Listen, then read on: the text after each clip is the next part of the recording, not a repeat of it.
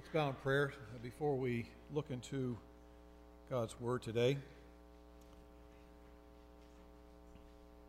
Lord, we thank you for the wonderful story of your great love, of your amazing grace, of the tender mercy of you, our God, shown to sinners like us. Lord, surely it does bring joy to us. It brings a delight. It brings a sense of amazement again and again the more we think about the story of Christ coming and living and dying and being buried and being raised. And Lord, we pray that it would be that which is our passion, our heartbeat, that it is the desire of our hearts to be on mission for you and to be involved in making known to others how that grace has changed us and given us hope and peace and life in the Holy Spirit. So, Father, we ask that you would even now take these words, this portion of your word, and that you would infuse it with life from your Spirit. It is from your Spirit, and we pray that your Spirit would use it to help us see it and understand it as you intended. And we ask, Lord, that we might therefore be challenged to be followers of Christ in all that means. We ask in Jesus' name. Amen. When it comes to track and field, and this is out of my realm of understanding or experience, but in the realm of track and field, there are a number of events which involve one individual person who is running, or one individual person who is jumping, or one individual person who is pole vaulting, and a number of other events involve one person. But there is one area of track and field that involves a number of people on the same team, and that is a relay race. And several of these teammates compete as a team, and the relay race begins with one runner, runner number one, who has in his hand a baton. And that runner from the team that he represents, let's say the red team, he takes off and he's running around the track and does the first leg while he's holding that baton. And then he comes up to the area where the second team member of his team is located, and that guy is standing there. He waits and he starts moving before the guy gets there, and then the guy is running hard as he can. They try to make sure that the transfer of that baton goes from the first runner to the second runner. Then he takes off with the baton. Around he goes. He does the second leg, and it continues on depending on how long it is and how many people involved. Usually it's maybe like 4 guys in a relay race. Now, the objective, of course, is to be the first team to have one of your runners take the baton that started off that race with a member of that team. It's been transferred now 2, 3, 4 times, and then to have that runner come and he crosses the line first. That's the objective, is to win with that baton in your hand. Now, as you know, it's not just about speed. That's very important. But if you have speed and for some reason the exchange of the baton did not go well, that is, you had to slow down and you had to try to find the guy's hand and he couldn't seem to hold on to it, or he drops it, then that's lost precious moments. Some people have even been disqualified because of the transfer of that baton. Now, I've been thinking about that because I think in some ways what Jesus is doing in the last part of Matthew's gospel, Matthew 28, verses 16 to 20, in a sense could be compared to like a handoff. The handoff of, in the relay race of redemptive ministry. So Jesus is taking the baton that he has been having here for the first leg of the race, as it were, of his 3 years of public ministry, and here in this passage he hands it off, the baton of incarnational ministry, that is, ministry among people, taking and living among people, as Jesus had just done. He says, all right, you're going to be involved in this ministry. He hands it off to his followers, and they are now called to minister on his behalf. And then he says, I want you folks to hand off that baton to the next generation after you of faithful disciples until the end of the age comes. Jesus directed his disciples to firmly grasp the baton of redemptive responsibilities and to run that race of ministry that's set before them. This is sort of what he's trying to to help them see what's going to happen here, there is this need to pass this on. He's passing it on to them. They need to pass it on further. And so I want us to read the text here in Matthew chapter 28, last 5 verses of the book. We've done this now for several weeks, and hopefully you're somewhat familiar with these verses, but we're going to repeat again, verse 16 to the end of the chapter. This comes now after Jesus has been raised from the dead. The 11 disciples proceeded to Galilee, to the mountain which Jesus had designated. And when they saw him, they worshipped him. But some were doubtful. By the way, parenthesis. Some commentators said, if this is not further evidence of the inspiration of Scriptures, why would anyone record such words if it weren't true? Again, it's an evidence that this is indeed what exactly happened.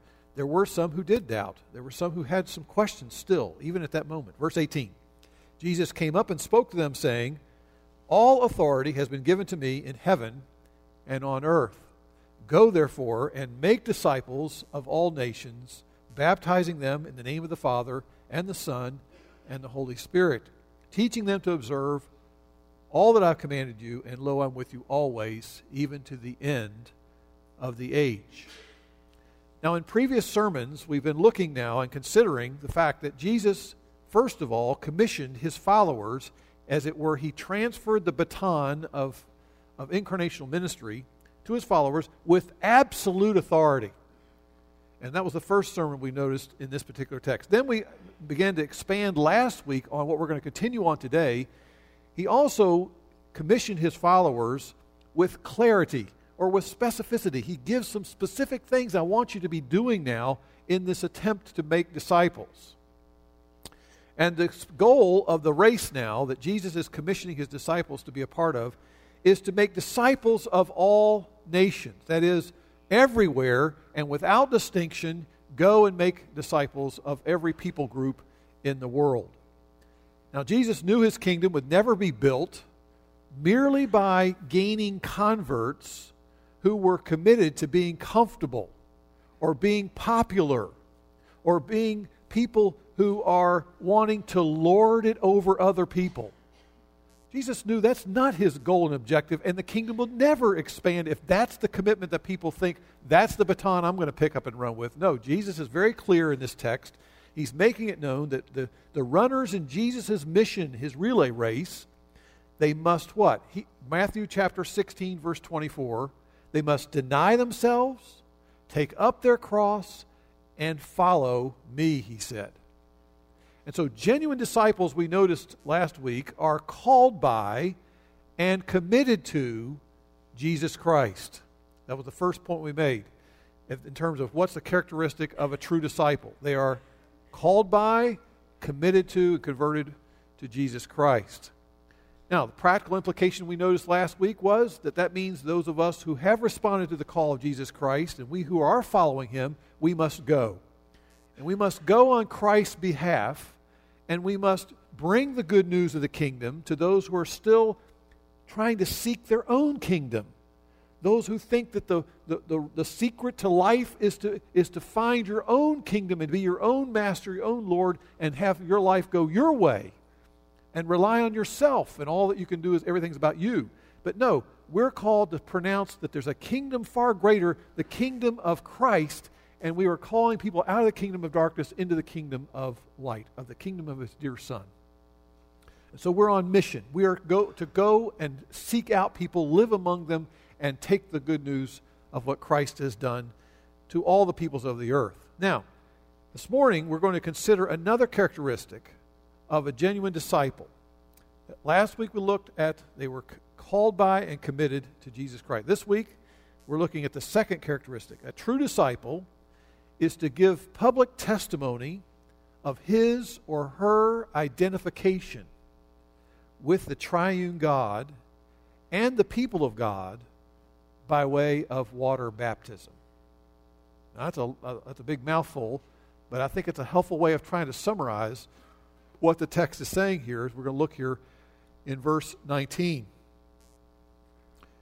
Verse 19, go therefore make disciples of all nations, baptizing them in the name of the Father, Son, and the Holy Spirit, teaching them to observe all I commanded you. So there's actually 3 what we call participles that modify the main verb. Main verb in those verses is make disciples. And how do we make disciples? By going, by baptizing, and by teaching. And that's how the text fits together there grammatically. Now that raises a question then, why does Jesus expect his disciples to be baptized in the name of the Father and the Son and the Holy Spirit? And before I answer that question, I just want to talk a little bit briefly this morning about a number of people who have come to this text and they have mistakenly taught things that are inaccurate, biblically speaking, about baptism. They have taught that water baptism provides or actually completes some sort of spiritual transformation in a person that would actually remit their guilt, the guilt of original sin, and actually provide full forgiveness and right standing before God. That's taught particularly in the Church of Rome, where I would quote the Catechism. It says, quote, "Baptism is necessary for salvation. The Church does not know of any other means that assures entry into eternal beatitude." And in the Code of Canon Law, number 849, those that are baptized are thereby freed from their sins and are reborn as children of God, incorporated into the church. Did you catch that? Reborn as children of God. So here are little infants who are being baptized, who are reborn as children of God. Now again, the Church at Rome has taught for centuries that baptism saves the soul even when administered to infants. And a summary of this particular view of baptism can be called baptismal regeneration. That is, that through baptism, someone is actually made alive in Christ. They've actually had a transformation of who they are in their own person. That is, they're standing before God, and in their internally, spiritually speaking. Now, while the Bible does teach the importance of water baptism, nowhere does it say that whoever is not baptized is lost. Okay, now hear me clearly on this. Nowhere does the Bible say that anyone who is not baptized is somehow lost. The Bible teaches that whoever does not believe in Jesus Christ alone, those are the ones who fail to enter into the kingdom. John 3:16, an example of that. A number of other texts. John 5:24 is a very clear text speaking of the importance of faith alone in Jesus. And Paul made it clear in his summary of the gospel in 1 Corinthians 15. I would encourage you to turn to that just for a second. 1 Corinthians 15. Paul says in the first 4 verses that baptism is not essential to salvation. What does he say there in 1 Corinthians chapter 15 as he begins there to acknowledge what he had been teaching those in Corinth? He says in 1 Corinthians 15, verse 1, "I made known to you, brethren, the gospel which I preached to you." What gospel? The gospel I received, on which you now stand, which you are saved, if you hold fast the word which I preached to you, unless you believed in vain. For I delivered to you, here's what he delivered, of first importance, that which I received, that Christ died for our sins according to the Scriptures, that he was buried, that he was raised on the 3rd day according to the Scriptures, and then he appeared to all these different other people. That's the gospel. He said, that's what I proclaimed to you. And interestingly enough, he says nothing there about baptism. And if you back up to chapter 1 of 1 Corinthians, the first chapter of 1 Corinthians, Paul distinguishes the gospel from baptism when he writes this, verse 17. Christ did not send me, 1 Corinthians 1:17, Christ did not send me to baptize, but to preach the gospel, not in cleverness of speech, that the cross of Christ should not be made void. You see, in the previous verse of that first chapter, verse 16, Paul had pointed out that he had baptized only a few people there in this church in Corinth. And that's an odd thing to say for Paul if baptism was essential for salvation. But Paul clearly does not understand and does not believe, and nor does the Bible teach, that baptism is essential to salvation. You see, without having baptized them, Paul could say in chapter 4 that he was their father in the faith. Now, he only baptized a handful of people, but he's speaking to the entire church. He says in 1 Corinthians 4:15, in Christ Jesus I have begotten you through the gospel. So what I'm trying to suggest here is to you that there's no one is ever transferred from the kingdom of darkness into the kingdom of light by being baptized in water. It's important you understand that. The Bible nowhere teaches that anyone who is sprinkled with water or who is immersed in water is somehow going to be transferred from the kingdom of darkness into the kingdom of light. That does not transfer anybody. We're saved by Christ alone, on the basis of grace alone, through faith alone. Ephesians 2, 8 and 9.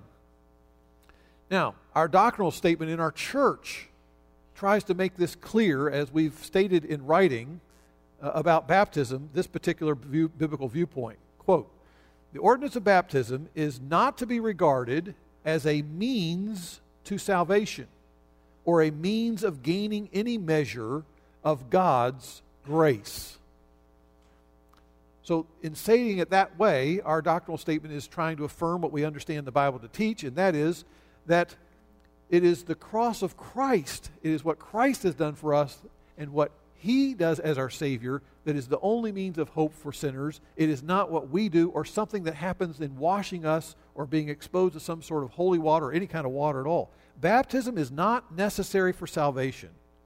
Baptism is necessary if we are to obey Christ once we have become saved or a follower of Christ.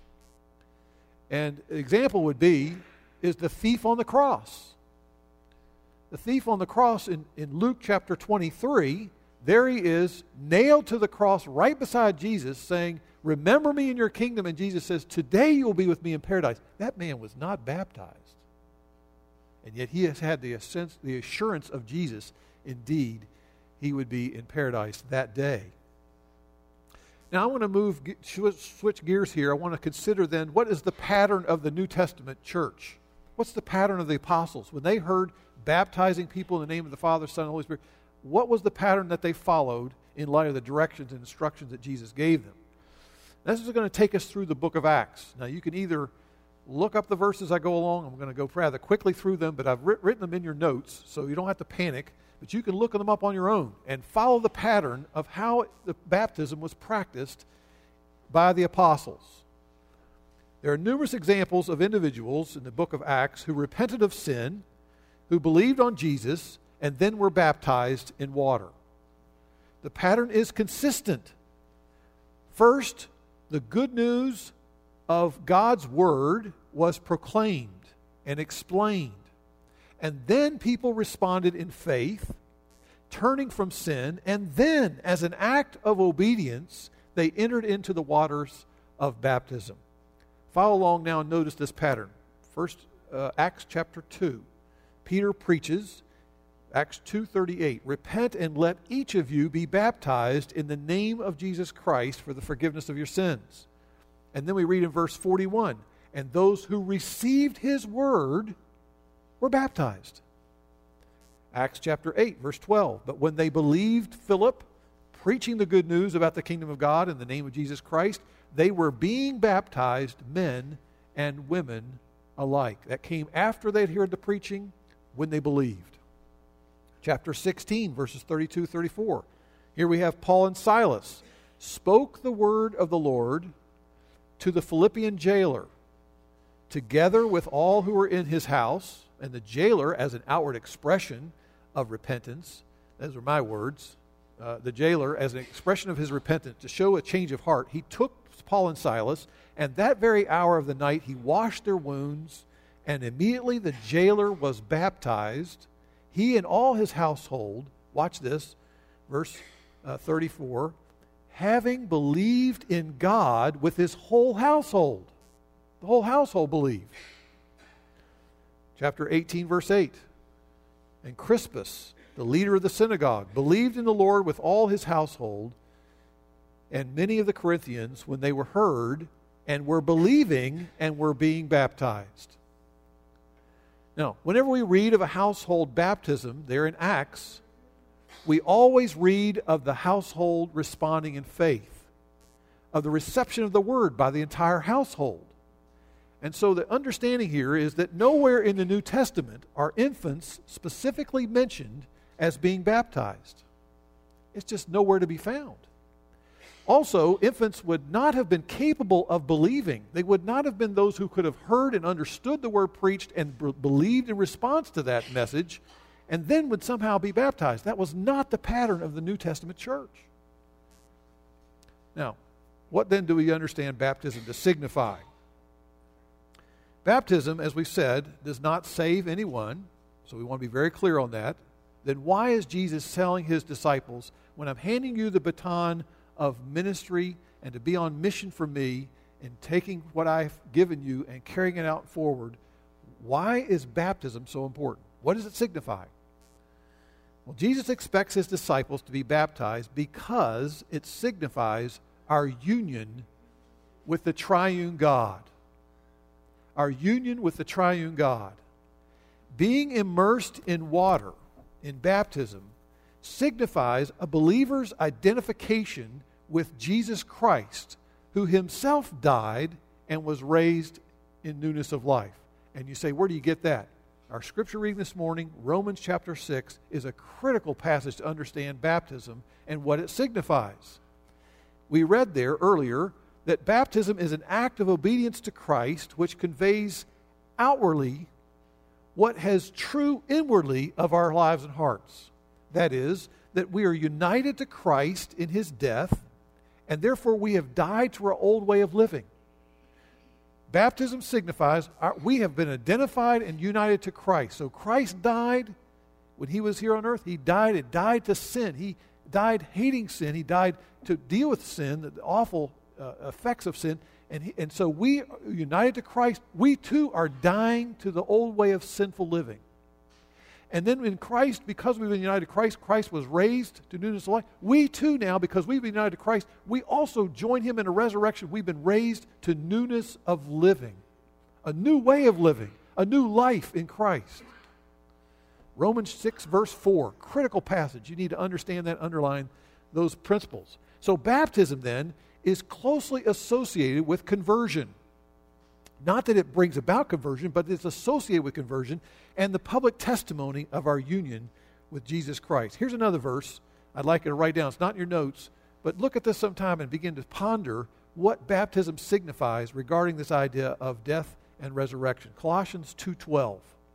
Colossians 2:12. Having been buried with Christ in baptism, in which you were also raised up with him through faith in the working of God, who raised him from the dead.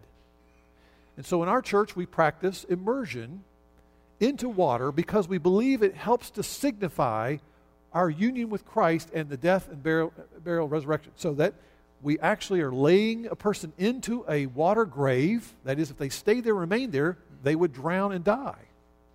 But they're raised from that and brought up, signifying they've been raised with Christ to newness of life. And so that's the part of the signifying of baptism.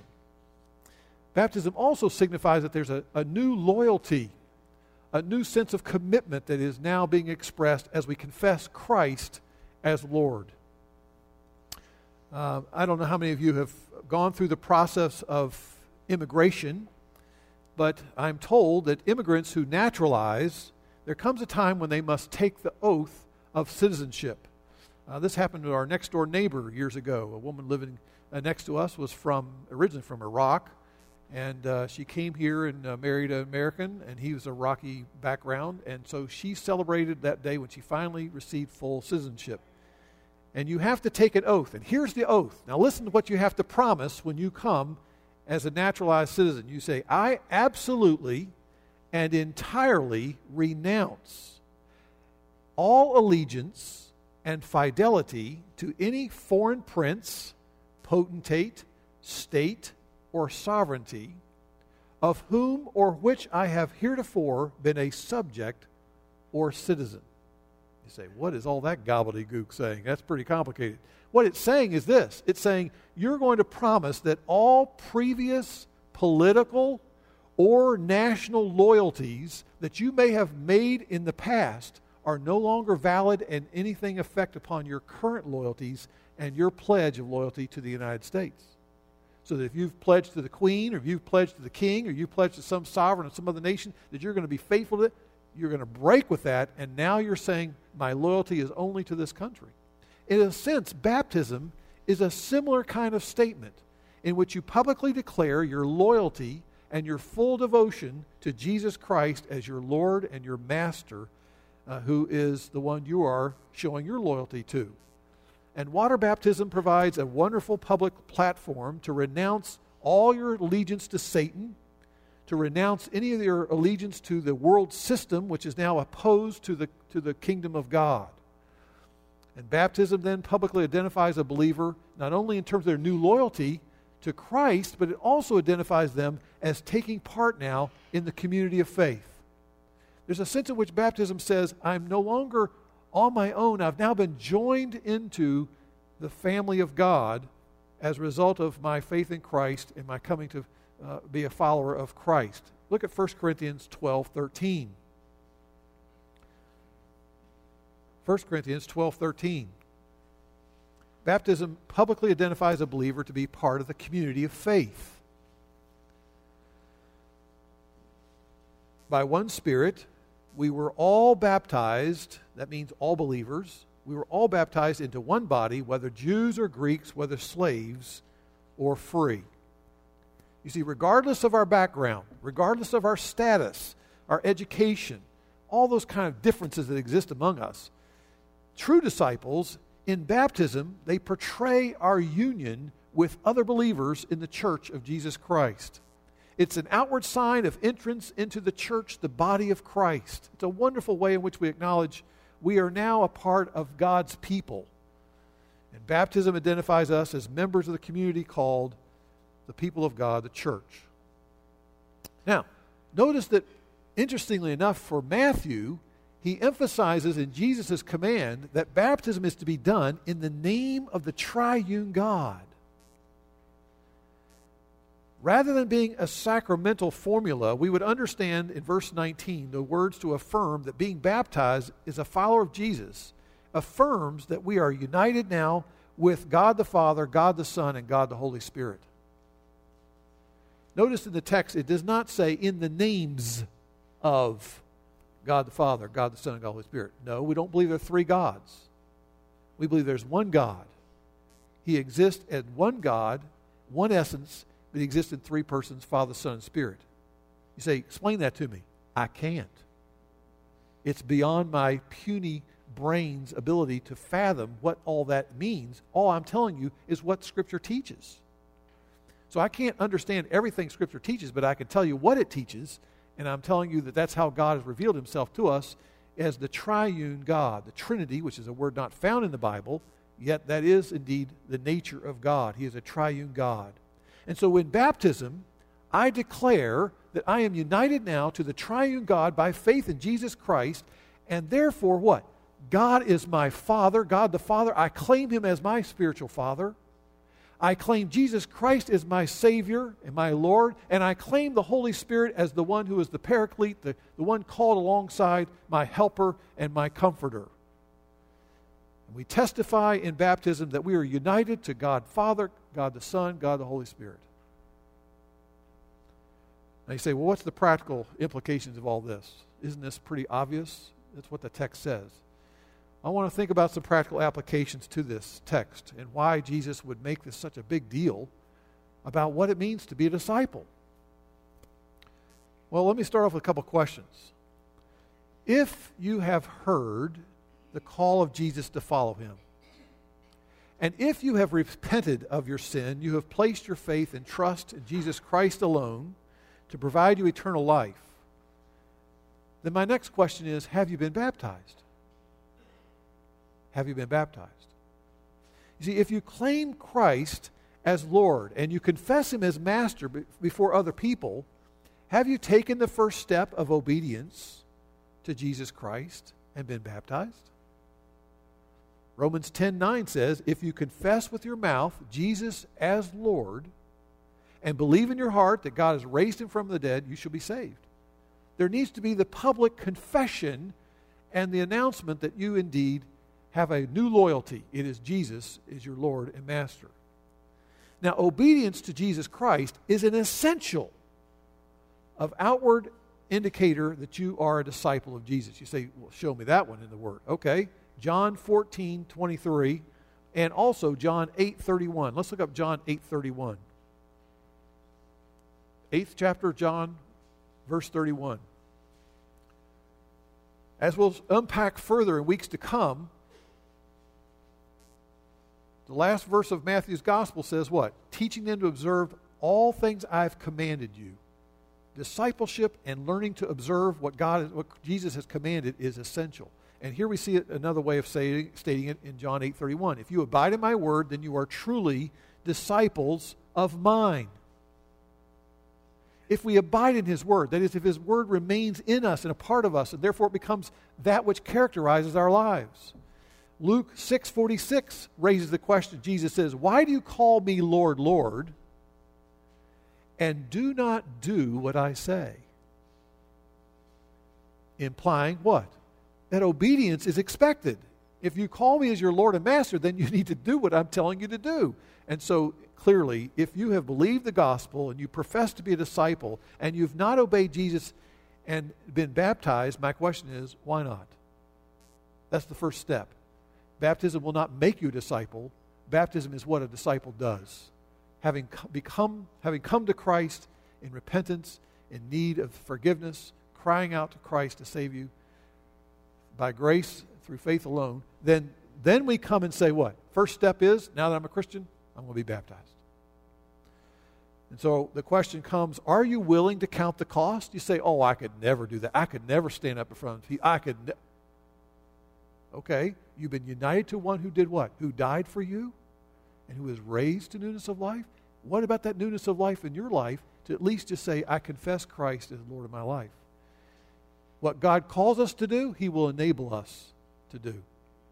And so you count the cost. You know, there are some people in this world that when they become baptized, when they are going through the waters of baptism as a Christian, for many of them, that is a way of saying, I'm publicly declaring my allegiance to Jesus Christ. For many of them, that means what? Their family cuts them off from there on out. It's over. The persecution begins with great intensity at that moment. It is, as it were, that place at which you cannot turn back.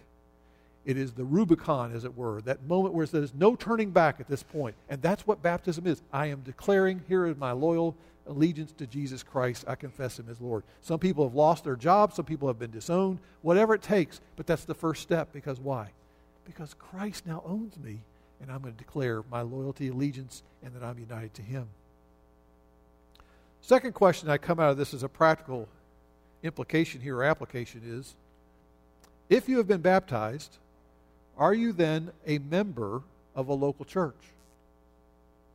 See, our church welcomes as members those who have been outwardly identifying themselves as the people of God and who have verified their discipleship of Christ in baptism.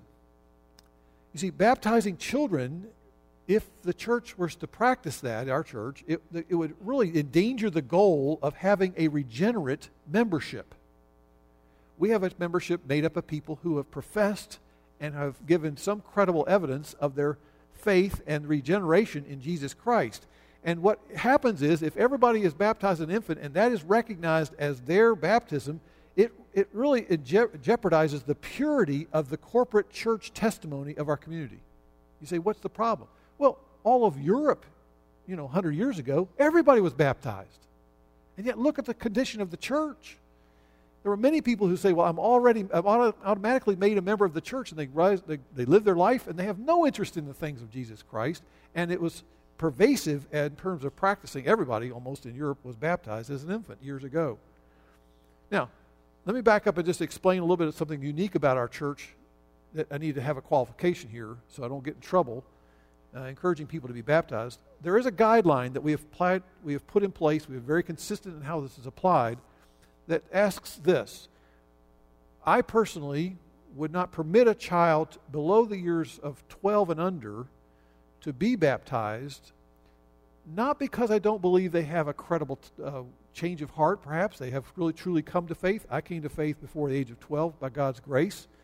but I'm just concerned that they not fully grasp the significance of what they are professing and what they are signifying in baptism, and therefore we're asking that they give a reasonably credible testimony of their profession of faith at a point in their life where they understand, wow, look at the implications of what I'm saying when I make my allegiance to Christ. I'm not just pleasing mom and dad. I'm not just doing what my brother did. I'm not just doing what my friend has done. I'm doing this because I understand what it means to be united to the triune God by faith and to be a follower of Jesus Christ and pay the cost no matter what. And so that's what we tried to do in our church. We're not trying to dissuade people. We're trying to make sure they understand it and practice it in a way that's meaningful for them. Have you publicly proclaimed then your repentance toward God and your faith in the Lord Jesus Christ in baptism? And therefore, but somehow in doing that, you've refused to then unite yourself formally as a member of this particular local church or another local church? Then I wonder if you've identified yourself as the member of a new covenant, because that's what baptism signifies, that you are a member of the new covenant as one who's received a new heart from God, and yet you've entered the waters of baptism, yet you refuse to join the local church of the gathered covenant community. And in joining a church, we put ourselves in a position where we ask our brothers and sisters to hold us accountable, to live according to what we've professed with our mouths. And we encourage each other, we admonish each other. And baptism testifies to our union with Christ. And church membership testifies to our membership in the universal church. And therefore, that we are indeed in the body of Christ. Look at John 13:35, what Jesus said about his disciples. Jesus said that we will be known as his disciples if we have love one for another. Love for one another. My question is, who's included in those one another's? Now, some people say, well, that just includes every believer. I don't know how you're going to show love to every believer. I think that's impossible, to be actually honest with you. So I would argue that what Jesus is saying here is that he's arguing that the way to live out the one another commands of the New Testament is that means I practice those with the community of believers that I have joined myself to, identifying myself as a member of those people, and therefore I'm committed to practicing the one another commands for that collection of God's people in this particular locality. And so if you hang out by yourself after you've been baptized, you refuse to join a church, you've omitted in some sense a large segment of responsibility as a disciple of Jesus Christ, because you're not going to be able to live out that commitment if you're not indeed a member and one who's committed yourself to living out that particular expression of commitment to Christ in the body of Christ. Baptized disciples are to commit themselves to a local body of believers where we can help each other work through our problems, our struggles, our joys as well as our sorrows, and our temptations as well as our victories we share together, and show concern for each other, express our love for God and our love for each other, our brothers and sisters, in the fellowship of Christ in this local place. Now, I've been pretty hard now on pushing on this, but I'm only emphasizing it because Jesus emphasized it when he made this commission. We're to be baptizing people, helping them come to grips with these wonderful realities. Now, let me just make one more point here and I'm done. Years ago, the joke was told between my wife and me. Now, she's not here today, so I have to be careful what I say about her. She doesn't feel well. The joke was, and we say this with a great smile, people say, why'd you marry your wife? Well, I married her for a car.